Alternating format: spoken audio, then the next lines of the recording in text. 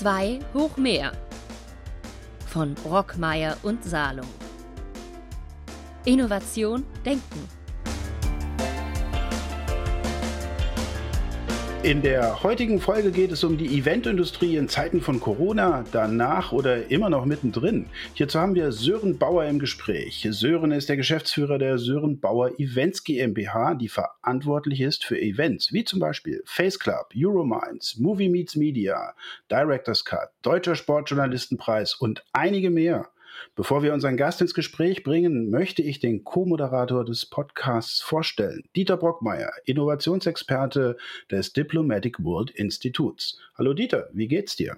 Hallo Christian, gut. Und ich freue mich natürlich, Sören hier zu haben, den ich jetzt schon einige Jahre kenne und der sich wirklich bemerkenswert durch die Krise manövriert hat, wie ja übrigens auch Eman Pulis, den wir jetzt vor 2 oder 3 Wochen hatten. Also es gibt wirklich einige Leute, die es geschafft haben, wirklich in der Eventbranche oder im Medienbereich als absolute Solitäre herauszustellen und Dinge neu zu denken. Und von daher freut es mich sehr jetzt, Sören, hallo, dass wir jetzt auch dich haben, um ein bisschen in deine Welt hineinzuschauen. Hallo Dieter, hallo Christian. Sören, vielen Dank, dass du heute zu uns gekommen bist. Schön, dass du da bist. Dankeschön. Im Gegensatz zu vielen deutschen Medienmanagern bist du bislang vergleichsweise gut durch die Krise gekommen. Wie hast du das gemacht? Also gut ist natürlich relativ, aber du hast recht, im Vergleich zu vielen anderen sicherlich schon. Das liegt daran, dass wir den Vorteil haben, dass wir einerseits als eigener Produzent auftreten und nicht nur von Auftragsgeschäft abhängig sind und zum anderen, indem wir uns halt sofort auf die neue Situation eingestellt haben. Was Planungen angeht, also den Deutschen Sportjournalistenpreis, den du gerade schon erwähnt hast, den haben wir dieses Jahr schon 3-mal geplant, aber nur einmal umgesetzt, weil wir 2-mal die Termine verschieben mussten.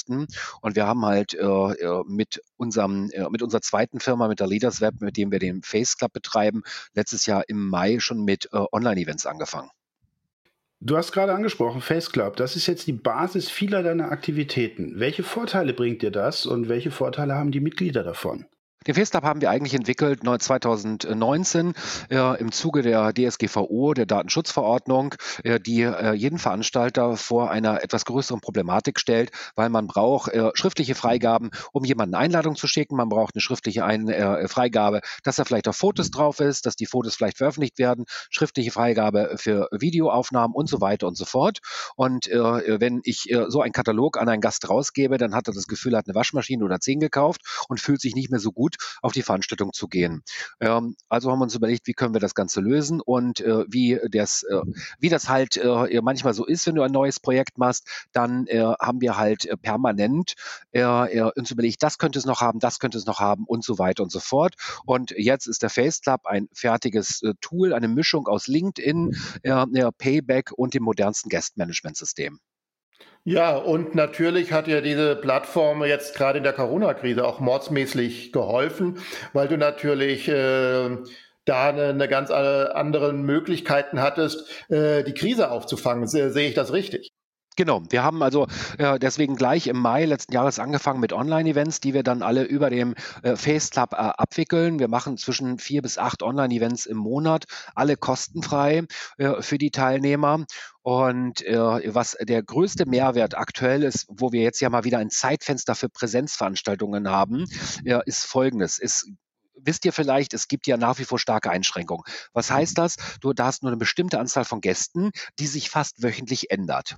Meistens zum Vorteil, manchmal zum Nachteil. Das heißt, wenn du eine Veranstaltung anfängst zu planen, so wie wir letztes Jahr im Juli für die Münchner Movie Meets Media, als wir angefangen haben zu planen, durften wir 50 Gäste. Dann durften wir 100 Gäste. Dann war im Gespräch, dass es erhöht wird auf 200 Gäste.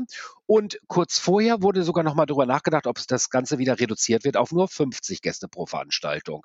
Im Endeffekt wussten wir dann 7 Tage vor dem Event, dass wir 100 Gäste dürfen. Jetzt könnt ihr euch vielleicht vorstellen, wenn du eine Einladung verschickst und dir sagen 200 Leute zu oder dir sagen, du verschickst nur so raus, dass nur 50 zusagen, dass du vor gewissen Problemen gestellt wirst. Du möchtest niemanden ausladen, aber wenn du jemanden eine Woche vorher erst einlädst, dann denkt er auch, sag mal, bin ich jetzt ein Notnagel? Also ist das ziemlich blöd. Mit unserem FaceClub hatten wir den großen Vorteil, dass wir sagen konnten, wir stellen alle Veranstaltungen auf Anfrage. Das heißt, wir verschicken ganz normal die Einladungen.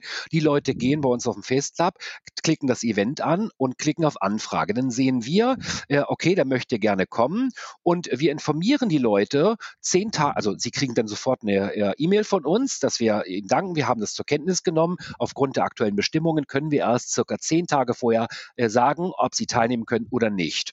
Und dann können wir 10 Tage vorher im Prinzip eine Punktlandung machen und 150 oder 200 Gästen zusagen.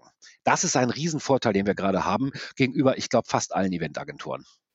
Ja gut, du hast jetzt ja auch schon, jetzt seitdem es wieder etwas leichter möglich ist, Events zu machen, Live-Events zu machen, ja auch schon wieder das eine oder andere gemacht.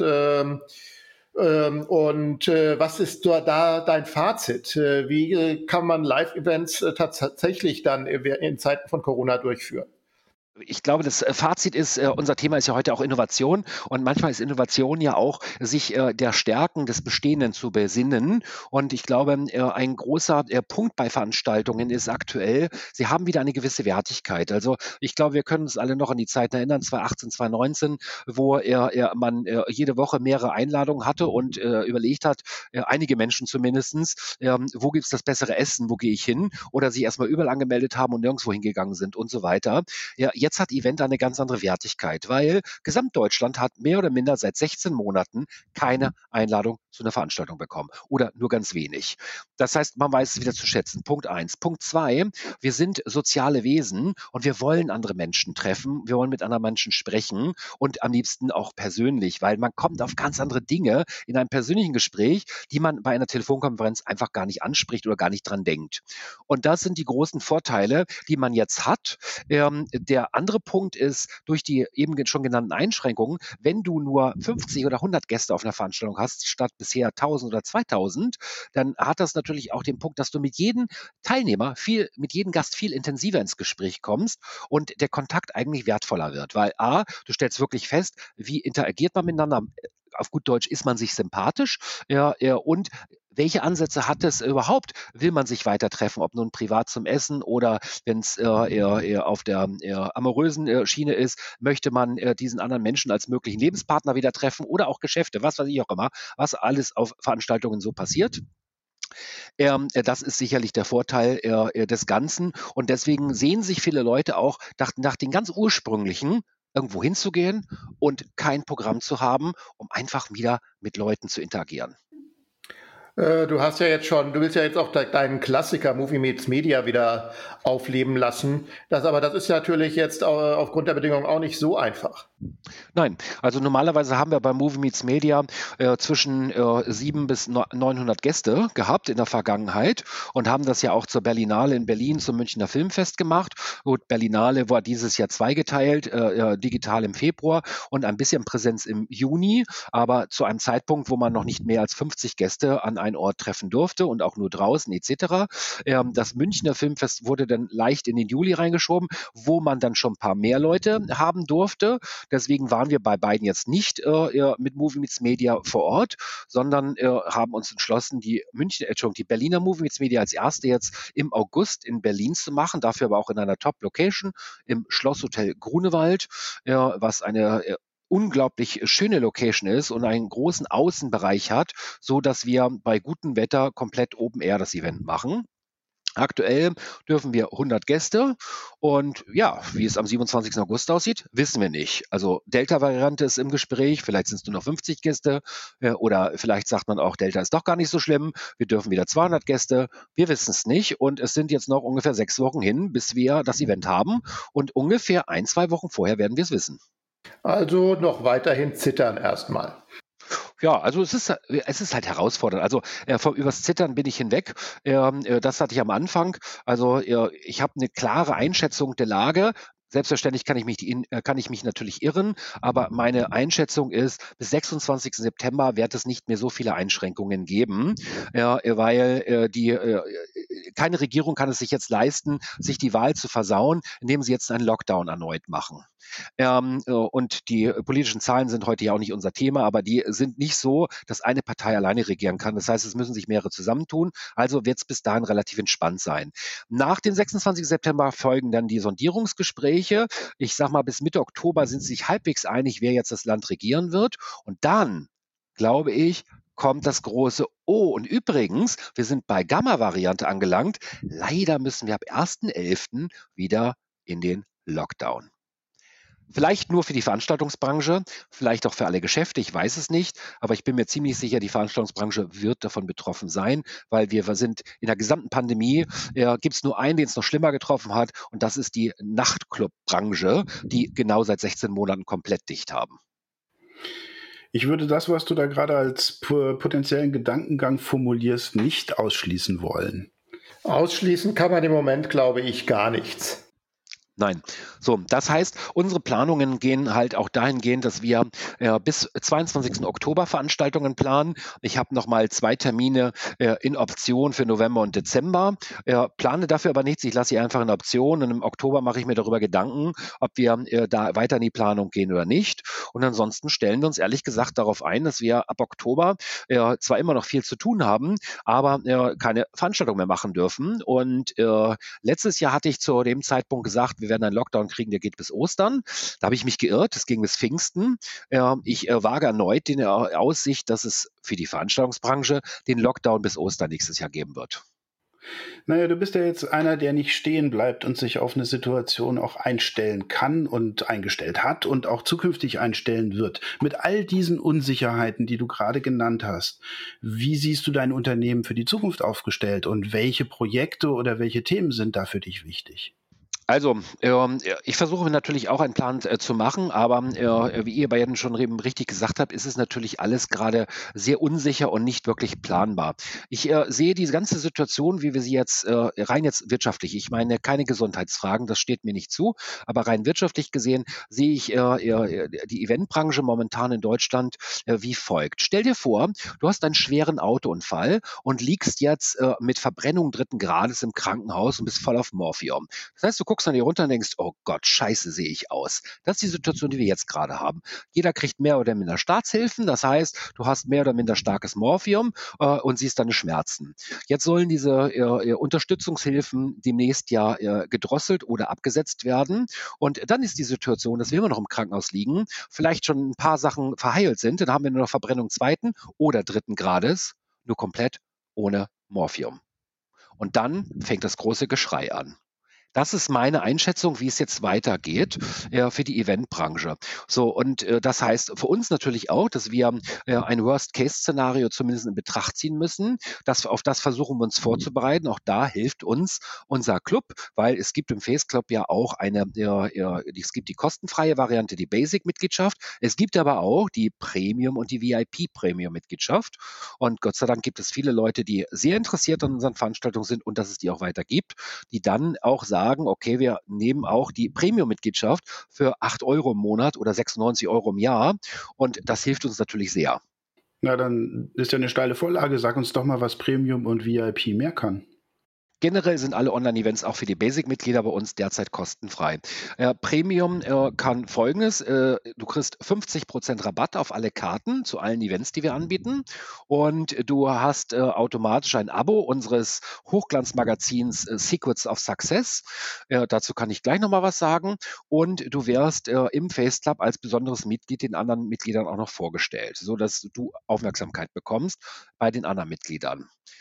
Die VIP Premium-Mitgliedschaft ist im Prinzip, wie der Name schon sagt, damit bist du die wichtigste Person und hast auf alles eine Flatrate. Das heißt, alle Veranstaltungen sind inkludiert, und was momentan sicherlich besonders wichtig ist, du hast eine Platzgarantie. Nehmen wir mal an, lieber Christian, du bist bei uns VIP-Mitglied, und entschuldige bitte, lieber Dieter, du bist nur Basic-Mitglied, und du hast jetzt eine Zusage für ein Event, und damit sind wir bei 100, und Christian meldet sich und sagt, ich möchte doch kommen. Der wird ein Basic-Mitglied, im Zweifelsfall du, wieder ausgeladen, damit Christian kommen kann. Sorry, Platzgarantie. Dieter. Ist aber ja natürlich nur ein fiktives Beispiel, aber ich glaube, das ist ein absolut großer Mehrwert, der bei einigen Veranstaltungen doch sehr vorteilhaft ist. Und du hast als VIP-Mitglied natürlich auch noch 50% Rabatt auf die Karten für eine Begleitung. Und auch die Begleitung hat dann die Platzgarantie. Das trifft das übrigens auch auf jetzt den Eurominds Wirtschaftskongress zu. Das ist ja jetzt so das Anfang August das große Ergebnis. Wobei sich natürlich bei mir dann auch die Frage stellt, es gibt inzwischen so viele Wirtschaftskongresse. Du hast es jetzt ja schon einmal durchgezogen, sehr erfolgreich. Was hebt Eurominds von anderen Kongressen, Wirtschaftskongressen ab, dass du jetzt auch gerade in der Krise geschafft hast, durch also ein sehr beachtliches Speaker-Portfolio aufzubauen? Vielen Dank, lieber Dieter. Also, ich denke, der Unterschied zu anderen Wirtschaftskongressen ist vielfältig. Fangen wir mal mit dem offensichtlichsten an. Es ist der erste Wirtschaftsgipfel in Hamburg. Hamburg ist die zweitgrößte Stadt der viertgrößten Volkswirtschaft und hat keinen Wirtschaftsgipfel bisher gehabt, im Gegensatz zu Frankfurt, München, Berlin. Das ist, glaube ich, sehr offensichtlich für den Norden, weil Norddeutschland, wozu ich auch Niedersachsen, Mecklenburg-Vorpommern und Schleswig-Holstein zähle, sind ja doch auch bedeutende Bundesländer. Und wie gesagt, der nächste Wirtschaftsgipfel wäre dann 350 Kilometer entfernt in Berlin oder 450, glaube ich, in Frankfurt. Ich kenne die genaue Strecke jetzt nicht. Das ist also der offensichtlich erste USP. Der zweite USP ist, dass wir vom Ansatz her folgendes Ziel haben. Wir wollen einen Wissenschaftler haben, der eine Lösung weiß. Wir wollen einen Wirtschaftsmenschen haben, der die Lösung finanzieren kann. Einen Politiker, der die Rahmenbedingungen schafft für die Lösung. Und die Medien, Celebrities, die für die nötige Aufmerksamkeit dieser Lösung sorgen. So sind unsere Panels aufgeteilt, was die Gesprächsteilnehmer angeht. So haben wir jetzt zum Beispiel bei der kommenden Eurominds-Konferenz eine Live-Schalte direkt in die Antarktis, um mit den Wissenschaftlern der Antarktis zum Thema Klima zu sprechen. Also offensichtlich gibt es da auch Internet. Genau so ist es. Und wie wir bisher beim Testen festgestellt haben, auch ganz gutes Internet. Ja. Wie ist denn bislang das Feedback? Ich meine, du hast gerade gesagt, beim Sportjournalistenpreis hast du zweimal verschieben müssen. Eurominds ist ja auch deutlich später, als es ursprünglich geplant war. Was ist denn zurzeit das Feedback? Bei Eurominds hatten wir tatsächlich eher größere Probleme. Wir wollten es eigentlich 20. und 21. Mai dieses Jahr veranstalten. Und wie wir alle wissen, gab es zu dem Zeitpunkt noch den Lockdown und war es nicht als Präsenzevents umsetzbar. Und deswegen haben wir uns entschlossen, das Ganze dann zu verschieben. Und dann war natürlich die große Überlegung, zu wann verschiebt man das? Und es gibt immer einen Grund, welcher Tag gerade nicht in Frage kommt. Und wir haben uns dann für den 5. und 6. August entschieden. Und die Herausforderung war, wir haben 60 hochkarätige Teilnehmer auf der Bühne und 60 Leute neu zu koordinieren für einen Termin, grenzt an einer schweren Geburt. Das heißt, es sind uns einige abgesprungen. Sigmar Gabriel, der für Mai zugesagt hatte, kann leider am 5.6. nicht. Und wir haben im Prinzip das komplette Event komplett neu geplant.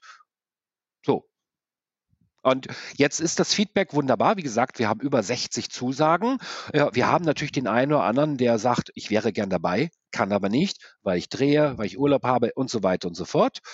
Aber wir haben auch viele Leute, die kommen wollen und wir sind guter Dinge. Und das Ganze, ihr könnt es verfolgen, wenn ihr nicht persönlich vor Ort seid. Wir haben einen Livestream auf focus.de und wir haben einen Livestream auf abendblatt.de. Also bestens aufgestellt. Würde ich so sagen, ja. Was treibt dich eigentlich an? So dieses unermüdliche sich neu aufstellen ist ja auch sehr, sehr anstrengend, auf Krisen zu reagieren. Und meiner Meinung nach ist ja das, was eigentlich in Zukunft sowieso immer wichtiger wird, auch außerhalb der Krise, weil einfach die Innovationszyklen so massiv an Geschwindigkeit zunehmen und auch Ideen ganz schnell kopiert werden können, sodass man also überhaupt keine Zeit hat, ein entwickeltes Konzept auch wirklich mal eine Zeit lang auszukosten. Man muss es also immer wieder erneuern, um nicht unterzugehen. Und diese Fähigkeit hast du, so scheint es bislang, bis jetzt sehr gut an den Tag gelegt. Also was treibt dich an? Also was mich antreibt, ist genau das, was du gerade gesagt hast, nämlich auf der einen Seite sind die Innovationszyklen immer kürzer, auf der anderen Seite, glaube ich, kennen wir alle die Situation, wir kriegen, ob das nun über die sozialen Netzwerke sind, ob das über eher sonstige Wege sind, permanent eine Informationsflut von Nachrichten und Co. Aber wie viel lesen wir denn noch richtig? Wie viel nehmen wir noch wirklich wahr? Wie viel interagieren wir überhaupt noch mit anderen Menschen? Das wird ja immer weniger. Und wenn ich mir überlege, dass manche Leute pikiert sind, wenn du sie einfach anrufst, ohne dass das vorher schriftlich vereinbart wurde, dass du anrufst, dann findet ja auch diese Kommunikation immer weniger statt. Und genau dann ist es ja wichtig, mal wieder sich zurückzubesinnen, was das Wichtigste ist. Also ich glaube, wir alle haben noch nicht die Traumfrau darüber gefunden, dass wir nur geschrieben haben. Irgendwann mussten wir mit der Frau oder dem Partner oder dem Mann oder was auch immer der Einzelne haben möchte, mussten wir sprechen und sich auch mal sehen, bevor wir entschließen konnten, das wird mein Partner. Und das zählt für alle Lebensbereiche. Und deswegen wird das Treffen, dass sich Menschen treffen, wird ja niemals vorbei sein. Du sagtest gerade, die Aufmerksamkeitsspanne lässt ab, die Leute lesen immer weniger. Wie passt denn da dein Magazin Secrets of Success rein? Denn damit muss ja sehr viel gelesen werden. Da hast du natürlich nicht nur eine schöne Überleitung, stimmt, das hatte ich ja noch gesagt, dass ich da noch was zu sage. Lesen, hast du vollkommen recht, die Leute lesen teilweise nicht mehr so gerne vielleicht Bücher, weil es sehr viel zu lesen ist und im Internet vergisst du alles schnell, wenn du es überhaupt liest. Wie passt das Magazin rein? Das Magazin ist so aufgebaut, jedes Interview hat nur 2 Seiten, das ist etwas, was man lesen kann. Manchmal auch nur eine Seite. Also das sind Abschnitte, die man auch mal lesen kann. Und das Feedback, was wir inzwischen kriegen, wir machen das Magazin seit 2019, ist, dass die Leute es entweder im Büro an gut sichtbarer Stelle haben, immer mal wieder reinblättern, zu Hause auf dem Wohnzimmertisch oder nicht lachen, auf Klo. Warum auf Klo? Da wird's gelesen. So. Also das heißt, man liest es nicht in einen Rutsch durch wie im Buch, sondern man blättert im Prinzip das ganze Jahr rüber drin und liest immer wieder drin. Das ist, was wir so ein Feedback kriegen und Geschichten, wir kennen es aus dem Internet, da steht immer vorher, Lesedauer circa 2 Minuten, circa 5 Minuten. Das brauchst du beim Magazin zwar nicht reinschreiben, aber du hast halt jede Geschichte innerhalb von 1 bis 5 Minuten je nach Lesedauer und Geschwindigkeit durchgelesen. Und deswegen, zu deiner Frage, glaube ich, passt es sehr gut in die heutige Zeit, weil es wertig ist. Und Wertschätzung, Wertigkeit ist, glaube ich, das neue Gold. Wo siehst du dich nach Corona und darüber hinaus natürlich? Hoffen wir mal, dass Corona nicht das Ende ist, sondern dass es ja auch noch ein Leben danach gibt. Wo siehst du dich dann? Die Frage ist gar nicht so einfach zu beantworten, weil ich komme mir jetzt nach 25 Jahren im Job vor, wie vor 25 Jahren, nämlich als Startup-Gründer, der ganz am Anfang steht. Das hat Corona wunderbar geschafft, dass man sich so wieder fühlt. Nur, dass ich nicht mehr ganz so jung bin. Insoweit stellt sich die Frage nicht mehr ganz so. Was mich antreibt, ist tatsächlich das, was ich schon die ganze Zeit gesagt habe. Ich bringe gerne Menschen zusammen. Ich bin selber ein soziales Wesen. Ich rede gerne mit Menschen. Ich treffe gerne andere Menschen und natürlich am besten in einem netten Umfeld. Und wenn andere Leute dieses nette Umfeld nicht schaffen, dann schaffe ich es mir halt selber. Das ist sicherlich eins der stärksten Antriebe, die ich habe. Ich habe unglaublich Spaß daran, mit Menschen zu kommunizieren. Ich habe unglaublich Spaß daran, Dinge zu erschaffen beziehungsweise zu organisieren und dann zu sehen, wie es anderen Menschen gut gefallen hat. Und dadurch haben wir natürlich permanent immer wieder ein Erfolgserlebnis auch. So, und wo ich in 5 Jahren stehe, kann ich dir heute ehrlich gesagt ganz schwierig sagen, weil du hast es richtig gesagt, ich glaube nicht, dass Corona das Ende ist. Ich glaube aber auch nicht, dass es zu Ende gehen wird. Corona wird unser Leben weiterhin begleiten. Die einzige Frage ist, wie wir zukünftig damit umgehen. Und das steht leider nicht in meiner Macht. Das werden uns irgendwann die Wissenschaftler und Politiker beantworten. Oder vielleicht die Forscher, die welche Mittel auch immer weiter erforschen. Das war Sören Bauer, der Medienmanager, der gerade mit FaceClub sehr aktiv ist. face-club.com. Persönliche Veranstaltungen haben wieder eine Wertigkeit und die Aufmerksamkeitsspanne der Menschen ist sehr viel kürzer geworden. Er hat ein Magazin dafür entwickelt. Danke für das Gespräch. Vielen Dank, Christian. Vielen Dank, Dieter. 2 hoch mehr von Brockmeier und Salung. Innovation denken.